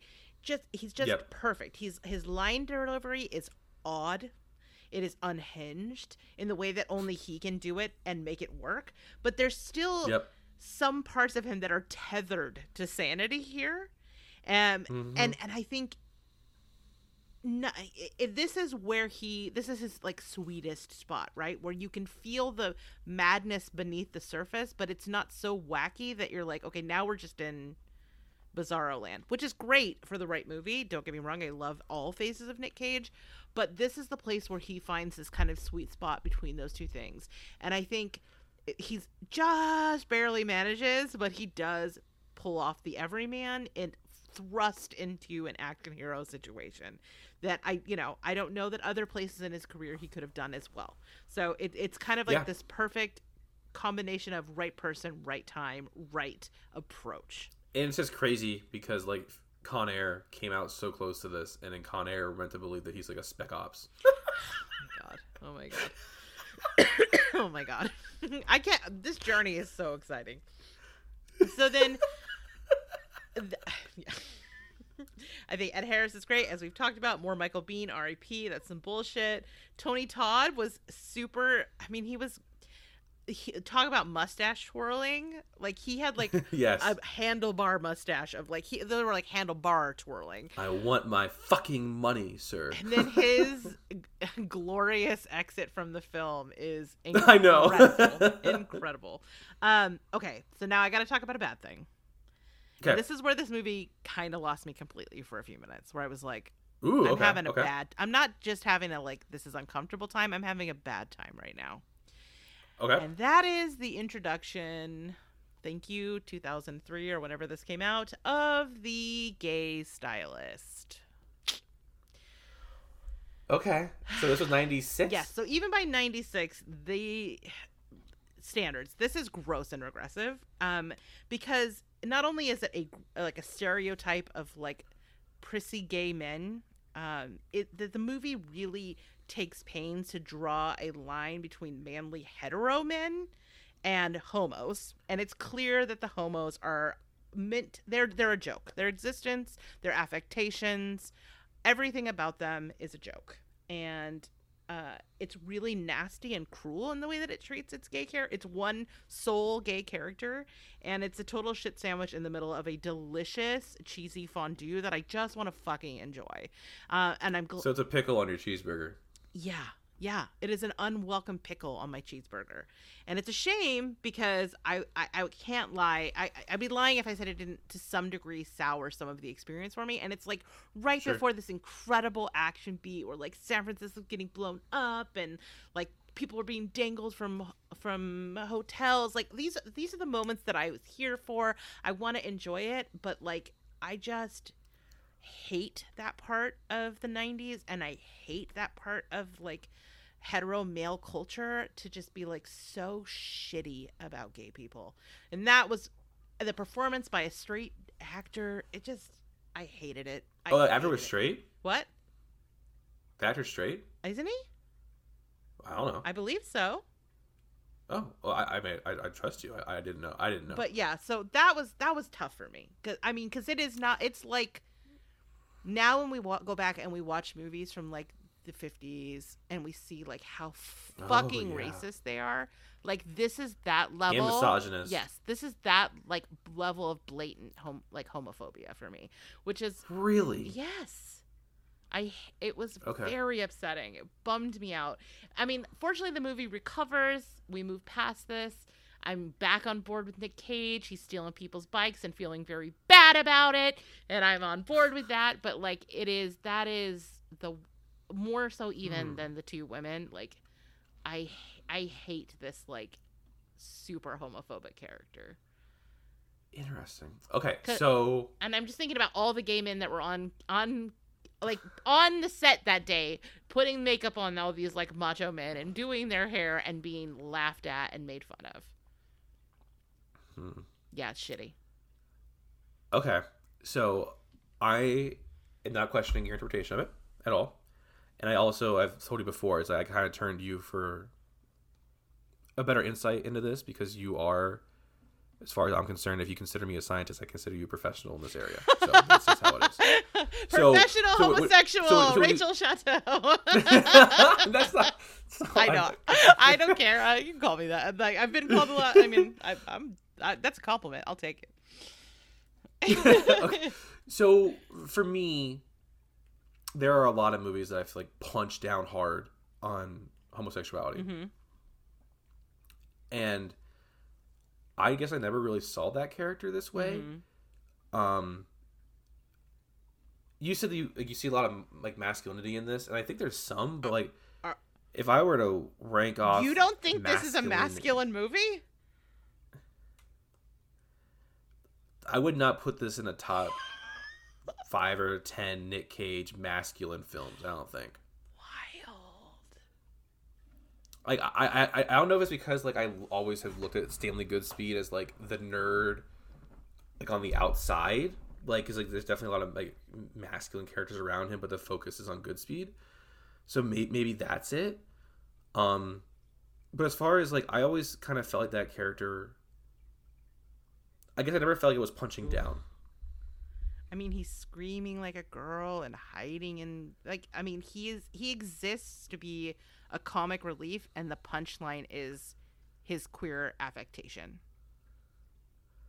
See, I thought the punchline was, "I just want to know that you liked your haircut," and I always like thought that was like a cute like funny line. That's not the worst thing about him. Is that line's not the worst part of it. The character itself is the depiction of the character itself. Like that line is not in and of itself offensive. It's not. But everything about the way that he like is presented coming into the room, like, are there gay men who have very effeminate affectations and that is their like lived experience and truth? Absolutely. Do they deserve to be respected and appreciated? Absolutely. Does this movie do that? Absolutely not. Yeah, and I guess that's like a different perspective. It's like, for one, I always thought that was Billy. For a long time, I thought it was Billy. What's his name? He did Billy on the Street. What's his last name? He was in American Horror Story. Billy on the Street. Oh, Billy Eichner. Billy Eichner, thank you. Like, I always kind of got that kind of vibe from the character. And, like, with these FBI agents for always being so shitty to Connery, he was just, like, being nice. Like, actually talking to him and stuff. Like, I guess I don't know. And I think it's just interesting. And again, I'm not saying that I disagree with you. I'm just saying for myself, like, I can think of a lot of movies that do a lot more nasty things towards homosexual characters. Of course. And I guess I always thought like this was kind of like an inclusion, not the best inclusion, but like I guess I never considered this as punching down. I mean, it speaks to a very specific stereotype. Yeah, yeah. It's definitely stereotypical, but I guess I never felt like it was punching down. But that's not to say if you felt that way, or because like I said, I consider you an expert. I'm doing some research here, and he may actually be a gay man. So interesting. That is an interesting wrinkle, but I still feel like when you're laughing at him, it's because of his affectation, and it goes into a larger, and like the 90s were great in a lot of ways. A lot of ways. There was great progress. There was for women, you know, just in general, like it was a more like progressive period of time in a lot of ways. But you go back and watch the movies from that era. Ooh, the homophobia and the xenophobia is a lot. Yeah. A lot. Yeah, I guess like I've been trying, as I've trying to get better at like seeing this stuff and being more critical in films and stuff to catch it. But I obviously knew it was coming. I expected it to come, and it's never struck me as like punching down. I guess that's always been kind of like that's like my new standard is like if I don't feel like it's punching down, then I kind of don't. I mean, I would argue that this punch deeper than that, down. I guess. I would argue this punch is down. Yeah. Because you're making fun of him for being gay. But I guess I never thought that was like making fun of him for being gay. Like he was a gay character in this like really scary situation. But like I guess I never, for myself, I guess, never felt like it was saying like look at the gay man. It was more like here's a gay man in this crazy situation reacting to it. Do you know what I mean? I mean, listen, that's just how you are absolutely, your opinion is yours to have, and I like receive it and I respect it. I personally felt very like grossed out by it, and that's my opinion. Yeah. Which is totally fine. That's what I'm saying. Like I think we discussed it. We are allowed to agree, disagree, similar to your wrong opinion on promising I think you should watch young it again. Woman. And like from that perspective and ask yourself like where are the jokes? What are the jokes when you watch him? He has that one line. It's not, I personally don't love it, but it's not the worst thing. But just like watch the reactions of the people around them. Ask yourself, what are you meant to be kind of finding humor in this moment? And I think you'll be surprised to discover how much it is about the fact that he is kind of a sissy. Surrounded by all of these like very masculine police, military heroes, scientists, and action stars, guns, like all of these things that are like very masculine, and then he walks in and we all giggle. And why are we giggling? I definitely see that. And I guess the other thing, I guess for myself, is like also as someone who went to that hyper masculine kind of institution for a little while. Yeah, I think your barometer is slightly off. I guess like when I'm watching that scene, like I don't see anything wrong with him. I see things wrong with like the people around him. Like he's like a breath of fresh air in a room full of testosterone. If that was a real person that walked into a room, there'd be nothing wrong with him. The way that the movie presents it and the way that you're intended to take and what you're supposed to take from that character is the issue. Like the character itself, if he were a real person who acted exactly that way, would be beautiful and lovely, and I embrace them completely. But I would want them to be respected. Yeah, he's similar to Billy Eichner, you know. Like Billy Eichner might be like more aggressive, but like he's a lot of the same mannerisms of a Billy Eichner. Okay, I just don't think that like when Billy Eichner is doing his thing, you're meant to be like. No. Laughing at what I'm him. saying You're is like laughing at his jokes, but not at him. And I feel like this character. Yeah, what I meant is like him. Yeah, I guess what I meant was that in like today times, Billy Eichner plays similar characters maybe to that, and you don't get that vibe from. No. I mean, I think you can have a very effeminate gay man and not have it be inherently homophobic. I guess is what I'm saying. Yeah. I think the context is what makes it homophobic. Okay. Right. Sorry, we went like way harder and deeper than I thought you thought we were going to, huh? Okay. No. I wanted to understand where you're coming from because I guess like I'm gonna go back and rewatch it and kind of go a different perspective, but the way I always seen it is like he's like one of like my favorite characters. Like I said, a breath of fresh air in a sea of tests. Yeah. Like I have. Yeah. Like as someone closer to Nick Cage than anybody else we kind of get throughout the entire movie. Yeah, you know what I think Nick Cage, on the other hand, his character is much more nuanced and interesting, and breaks in a lot of way with like toxic masculinity, and so like this. It's not like this movie is not capable of having more nuanced opinions and ideas of masculinity. I just don't think it likes gay people very much. But okay. But anyways, it's also like the era of Don't Ask, Don't Tell. Like it was a very different time, and like when you juxtapose Don't Ask, Don't Tell was very interesting. We had lectures on that at West Point, and I bet that was heinous. Talking about how we would react. It was just the one thing I would never forget is like because when I was going to leave West Point, I was right around the time they were talking about repealing Don't Ask, Don't Tell. I bet it. And I just really remember nuanced, some of the conversation. Oh, some of the conversations that because we were having briefings and some of the questions that people were asking, and military officers, real military officers, were answering. Oh, Rachel. Oh, I can imagine. But see, that's what I'm saying is like I think that some of the DNA of that is in this character. Yeah.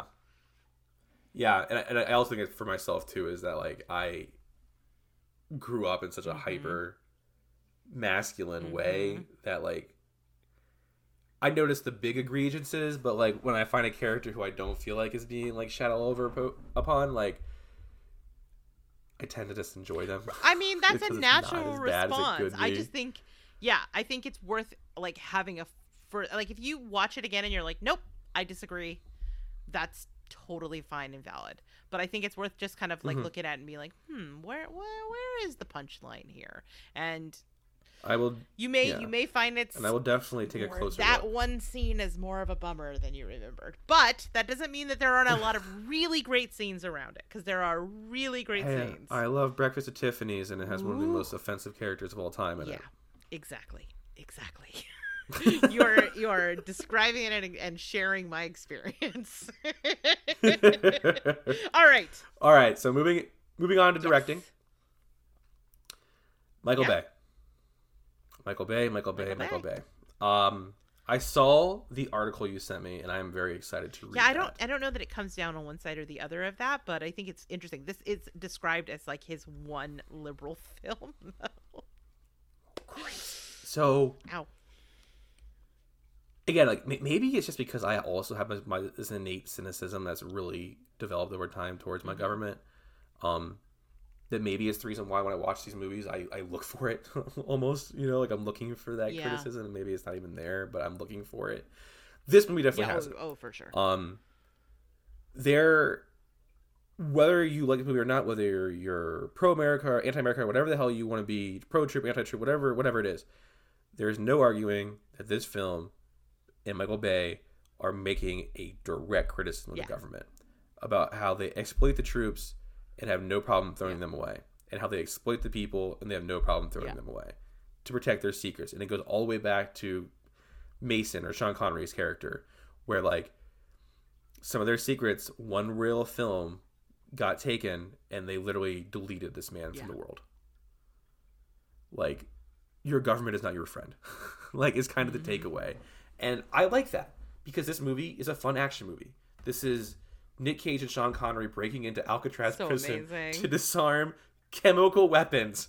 Like, it is awesome. Yep. Like, there's a mine scene. For some reason, there's a mine on Alcatraz Island. The minecart scene is so wild.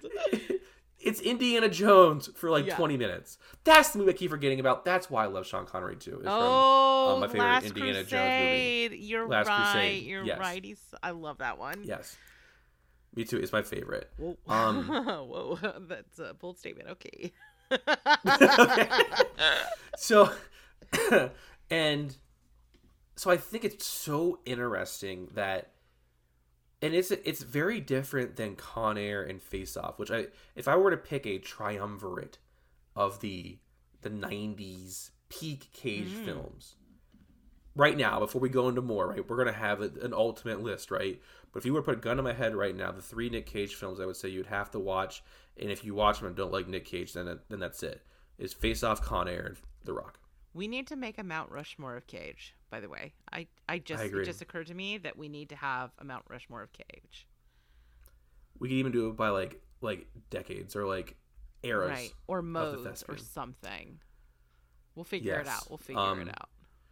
But if I were to pick for myself before we watch more of these movies, the triumvirate, it would be those 3 movies. Gotcha. I feel like I would have to throw in some of his other like aspects. Like, it's a little too action heavy. So I think The Rock would be in it though, having revisited it. but I feel like we'd need to throw in like a Moonstruck or a Leaving Las Vegas or something. And remember, like, I have either not seen most of those older movies that's or only right. seen like clips. That's right. See, you're gonna have my experience when we get into like Moonstruck, when he's like a romantic lead and made my little Kiss of the my Vampire, little preteen and heart all that throb. And so, I forget what I was talking about. I got distracted by creating my triumvirate there. Just thinking, like, man, I should watch Face Off. When I go to So yeah, like it's just I remember now. Of those three movies, I feel like this is the movie that is even attempting to say something more than grab your bowl of popcorn. We're gonna have a good fucking 2 hours. I think that's true. And I think it's the reason why I go back to it so often, even though I love it. There's something interesting there. I think that's true. I think there is. I agree. Like, and I really like that. I like that a lot about any movie that talk about the military, like similar to like Black Hawk Down. Is any film that is critical of the U.S. government's treatment towards its troops, I find really interesting. Because we have such rose-colored glasses towards our soldiers, which we should, because they protect us. But the thing is, the people above them and the interests that fund it aren't that good. Fair. Yeah, fair.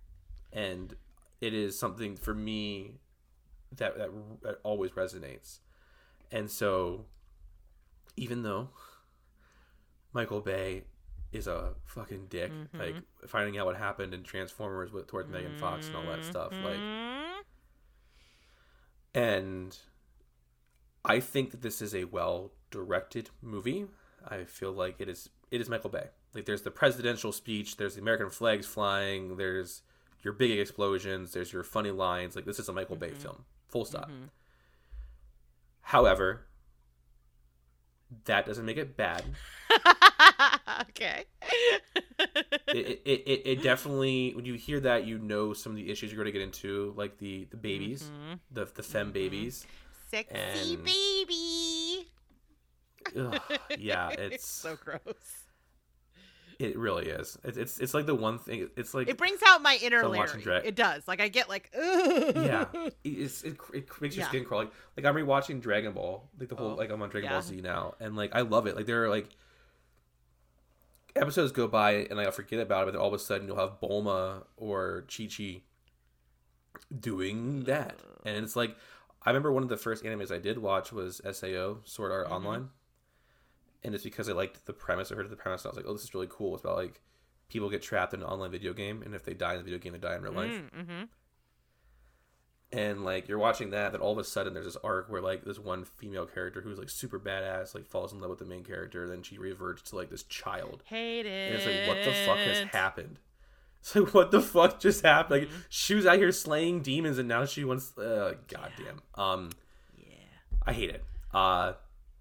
It's why Death Note is always going to be the best anime of all time, because it doesn't do that for the most part. It has its cons.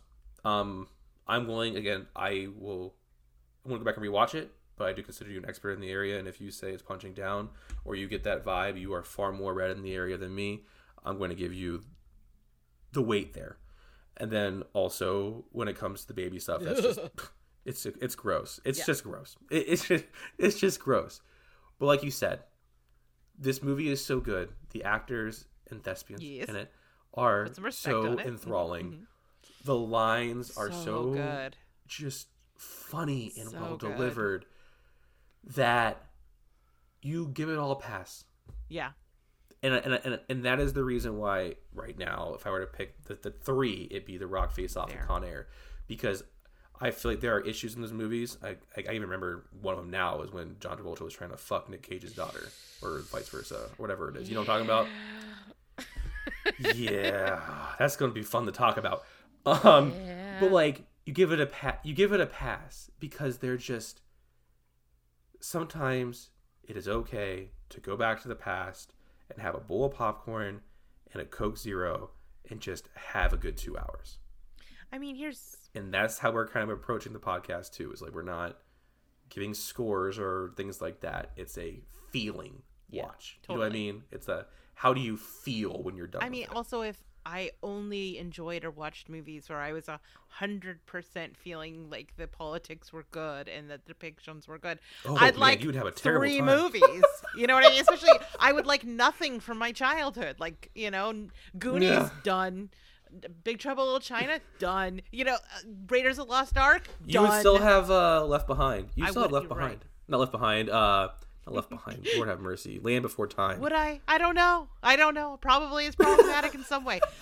So it's not. It's not that you can't enjoy things with problematic things in them. But I think if we're going to talk about them, we have to talk honestly.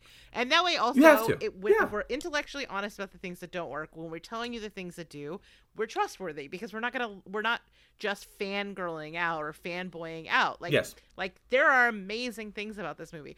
A cable car flies into the air. Like, there are amazing things in this movie. A man is disposed via rocket. Like, there's great stuff. Nick Cage does Nick Cage, but like peak Nick Cage, you know? And it's okay to still love this movie and be like, it's flawed. That's okay. It's flawed. It has some issues. Still love it. I can still even love it and think it's flawed. Yeah. Because most of the movies we watch, they're flawed. But if we're going to talk about them, I'm going to fucking keep it real. Yeah, and that's what we should do. I agree. So anything else from you for pros and cons? I don't know. This is just like a totally bombastic movie of a different era, you know? And it's Michael Bay. And it's not slick. It's absurd. But it's a fun carnival ride. It is not slick. No one has ever accused Michael Bay of making a slick film. It is not subtle. None of those things. But it is a fun carnival ride that I will like happily pay my ticket for over and over and over again. Like, I can't believe how many years it's been since I watched this. That will not occur again. Yeah, like if you heard it was going to be in a local theater in a post-COVID world. Heartbeat. If they showed this at my local theater and we weren't in the depths of a global pandemic, my ass would be in seat, bucket of popcorn in hand. Yeah. Yes. Absolutely, because this is a total popcorn muncher, and Nick Cage he's quite sexy in it. So he is a good-looking man. He is a good-looking man. Like I said, this is the hairline's getting a little suspect at this point, but I'm still about it. I am interested to go back to the 80s, where a lot of it seems like people kind of felt their hearts tug from Nick Cage. But for me, like, this is like, when I think of Nick Cage, it's this. It's this time. Yeah, absolutely. Absolutely. I will say one last thing. Okay. Woodcop was having a hard day. There were hair systems as far as the eye could see. That's all I'll say on that subject. So our last thing here, or second last thing, is our favorite Cage this was line. So hard. I think I sent you a message. They're all the best lines. Oh, okay, yes, I think you did too. Yeah, it was very hard. So I put mine on here, but I blacked it out so you could take a peek, so you didn't pick the same thing. Yeah, and I had, but fortunately I have a backup. So you can go first since you're a thief. Just kidding. Of course you pick. I'm joking. You got so quiet. I'm kidding. No, I was in the document unhighlighting it. It's okay. That's all. All right. Let me clear my nose out and get my throat ready. Okay. Look, I'm just a biochemist. Most of the time, I work in a little glass jar and lead a very uneventful life. I drive a Volvo, a beige one. But what I'm dealing with here is one of the most deadly substances the Earth has ever known. So what say you cut me some friggin' slack? It's so good. So good. It's so good. You'll not be surprised to learn that I went with... How in the name of Zeus's butthole did you get out of your cell? That was almost what I went with too. I mean, how do you pass up an Olympian butthole, right? I don't know. Oh man,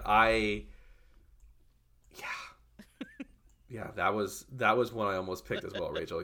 I remember at one point when we were attempting to title this, I was like, is there any way it could be Zeus's butthole? No.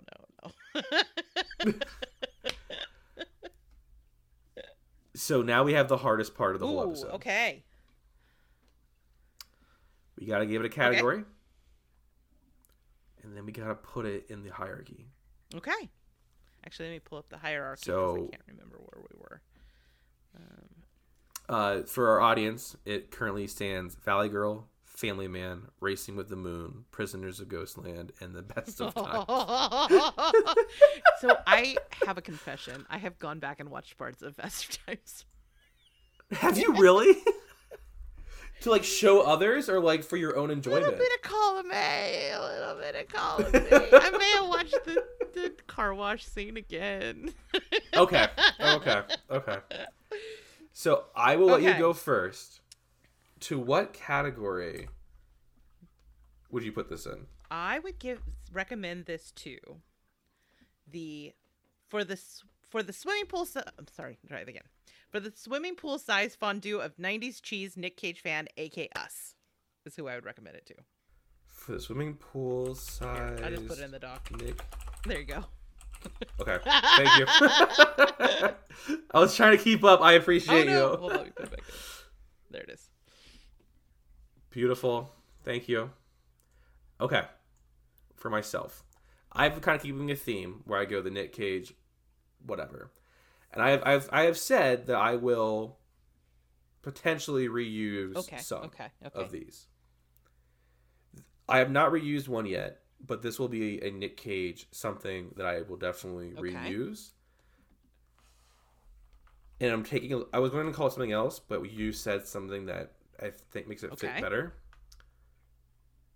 This is the Nick Cage Mount Rushmore.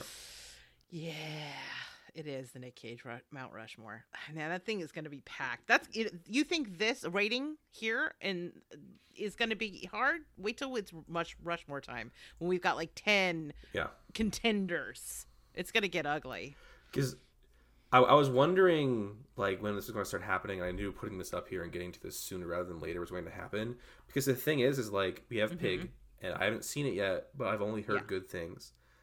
The trailer for The Incredible Lightness of Being Amazing, whatever it's called, has the potential, I think, to be the most beautiful meta cap on a career for him. Not saying his career will be over, but like it looks like there's a chance that could just be like a excuse me, hiccups now. Just like, I don't know, like a heartfelt analysis of this thespian who has just given us so much, you know? So I'm curious because, like I said, there's two more that I feel like will hit here. There are a couple that I've only heard good things about, Moonstruck and The Vampire one, or other ones I've heard about that I think will probably reach in here, and then Mandy. Joe is pretty amazing. Which is why I think when we City of Angels, which we haven't gotten to yet, and that's why I think that when we do make the official Mount Rushmore or Mountain, I feel like we should break up the Cage films into eras and then pick our favorite from the era. Yeah. I think we should definitely note anytime we've come across a contender, like asterisk it or something, so we remember to come back to be like, okay, this was... Would you like to put asterisk besides this? Let's do it. Yeah, absolutely. Okay. I think we are in total agreement that this is an asterisk. So then with that being said, would you put this at 1? Come on. Yeah. Okay. When you're like, this is the hardest part, I was like, it's so not the hardest part. Well, I know. Well, I know we had a little bit of discussion for Family Man and Racing with the Moon. Racing with the Moon, you were totally right. Like this is a Nick Cage podcast working in the Nick Cage experiences. And that definitely hurt it. And then I do think Valley Girl was more of a fun Nick Cage experience than Family Man, even though I love Family Man. Yeah. Okay. So it's The Rock, Valley Girl, Family Man, Racing with the Moon, Prisoners of Ghostland, and Best of Times. I'm just ready for Wicker Man to take number one. Duh. You know what? Here's the thing: is I suspect that I'm gonna make an argument for Rushmore when we get there. I'm just warning you right now. I've never seen it. I know the meme of the bees, and that's it. I mean, so you have a flavor of why I might make it a case for it. Because one of the faces, like, has to be the, like, crazy Nick Cage, right? One of them has to be his most wackadoo performance. Oh, man. Yeah. Nick Cage. Yep. Okay. Yep. We're going to head into the closing, wrap some stuff You up, know it. close out the episode, and then head into the bonus stuff. If you smell what the Rock is cooking.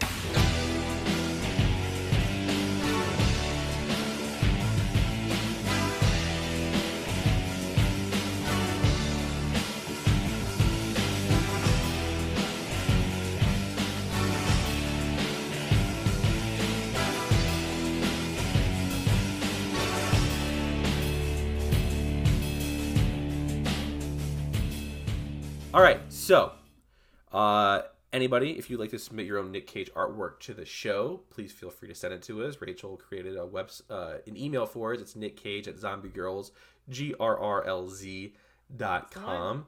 If you have any emails or anything, send them in to us. I want to hear about your favorite Nick Cage movies and what you think about these. And speaking of, did we get any? We did not get any email this time. No one wanted to talk about The Rock. So next month, I apologize to people who want to hear us get back to the 80s. We have one last stop on this kind of roundabout Cage tour before we get back to the reverse order of release. And that's Pig. Do it. We were supposed to do this back in August, but when Dante got sick and all that was going on. It was a no. I just didn't have the bandwidth to do that to myself. And Rachel was I tried to get in front of that one. I was like, I don't think this is a good idea. Yeah. So we will be reviewing Pig. That's going to be that. We don't have any Oscar nominations yet. They did do the Golden Globes, and as far as I'm aware, Pig didn't catch anything. Isn't the Golden Globes been, like, proven to be, like, super shady and... Yeah, okay. Oh, yeah. Golden Globes and the Emmys are, like, some of the most corrupt, nasty organizations ever. And the Grammys, for that matter. See, I don't really pay that the much Grammys are attention terrible to the award shows, so I was shocked when I kind of learned the history of the Golden Globes. The Hollywood Foreign Press is disgusting. I think it was an episode of Today Explained maybe recently went into it, and I was like, whoa. Yeah, it's really bad. It's really bad. A lot of them are. I think the Academy Awards, because it's like so prominent, is being forced to change, but even they have their fucking issues. They've vastly increased the number of people who are in the voting pool and like diversified it. Yeah, and it's for the better. I truly do. They still make some mistakes, but I think the fact that a film like Parasite, even though I picked it to win in my like Academy Award bracket, like I get my pick 'em or whatever, that's because I have a hard time picking things that I think will win. I pick the ones I want to win. So like I was just happily surprised because Bong Joon-ho in that film deserved all the credits it got. Like I have watched that movie before, and that's even with everything else that came out around it too. Like it beat out a Tarantino film, which is probably my second or third favorite Tarantino film. Yeah. But that's it. So then after that, we're going back to the 80s. I don't have a list in front of me, so I can try to go real quick and look it up, but I'm not quite sure what's next. Cage. I'm looking at it, the old IMDb'sel. It's probably better than I'm in the Academy Awards, and I'm not Academy Awards, Wikipedia, and apparently they don't have a. Here we go, Nick Cage filmography. So we did Racing with the Moon. We have Cotton Club. He's a named character in that, and Birdie. Well, I know for sure he's in Birdie. I don't know anything about Cotton Club. So I think between now and we'll announce it at the end of the Pig episode because we're going to have to do a little research. Yeah, because just a quick little glance at it. I think Cotton Club, he's just a small minor character, and since we skipped like Fast Times, we'll skip that too. So I think Birdie's the next one. We'll have to check. But that's it. Stick around after the credits. Yes. Because we need to talk about our forcenings, what our next forcenings will be, and then the Cage Rage. So thank you to everyone, and enjoy watching Pig. We want to hear from you. Let us know what you think. If I'm wrong and this movie it was flawless, I want to hear about it. Drop us a line. Also, I just want to let you know that Birdie is Nicolas Cage and Matthew Modine. I just thought you should know that. Oh and shit! I know Are you're you a serious? Modine head. I am. Mhm. Have I seen this movie? Okay, interesting. All right, we'll find out later. All right, guys, thanks. Bye, See you later. everybody.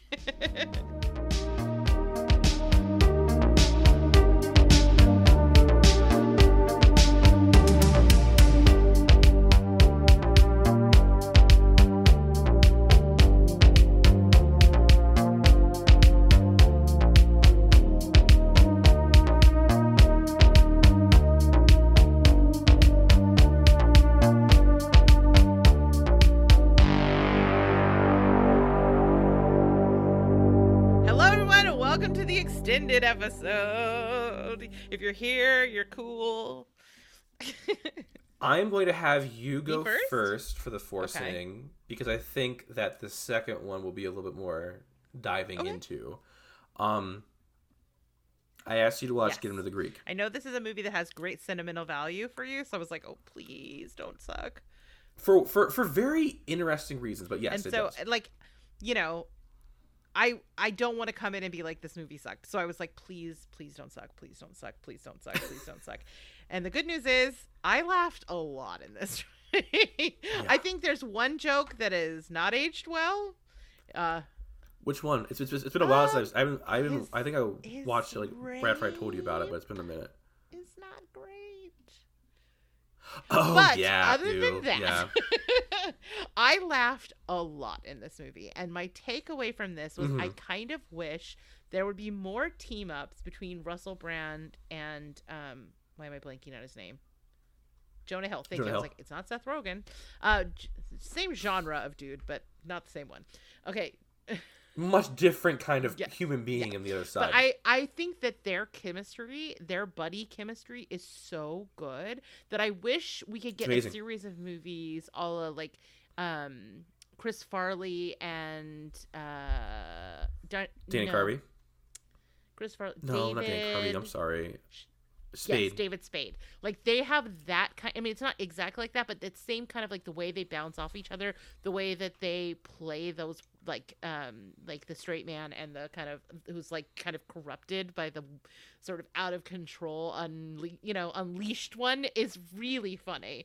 I Yeah. laughed a lot in this movie, like hard, which I was not expecting because a lot of times Yeah. I will think a movie's funny, but I don't laugh out loud.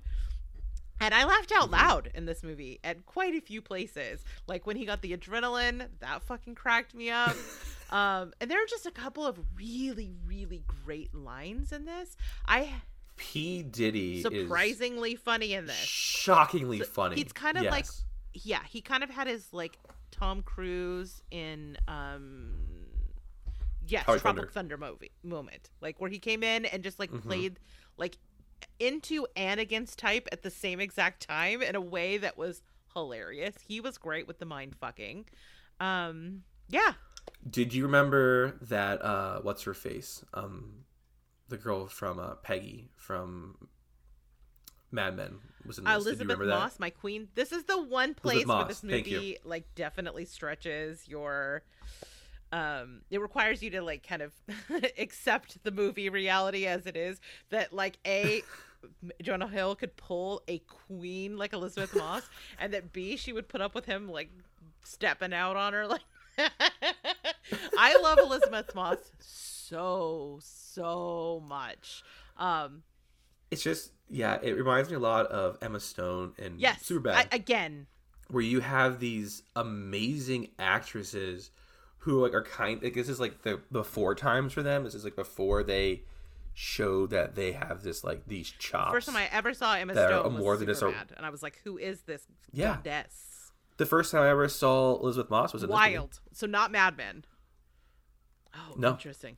I didn't start watching Mad Men until I went to Miami, and this movie came out when my grandpa died, and that was before I went gotcha. to Miami. So Oh, she's yeah, so amazing and everything. yeah, and it's just crazy because like it's just such a different role, but I appreciate it so much more now what she has done. Do you know what I mean?